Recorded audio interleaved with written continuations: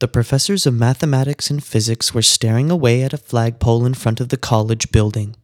The professor of English walked by and asked what seems to be the problem. "We," said the professor of mathematics, "were wondering how to measure the height of this flagpole." The professor of English quickly unscrewed the pole from its moorings, laid it down on the ground, whipped out a measuring tape, measured it, and said, "It is exactly 20 feet long," and walked away, smoking his pipe. As the English professor walked away, the professor of physics remarked, "What a wise guy. We wanted to know the height, and he tells us the length."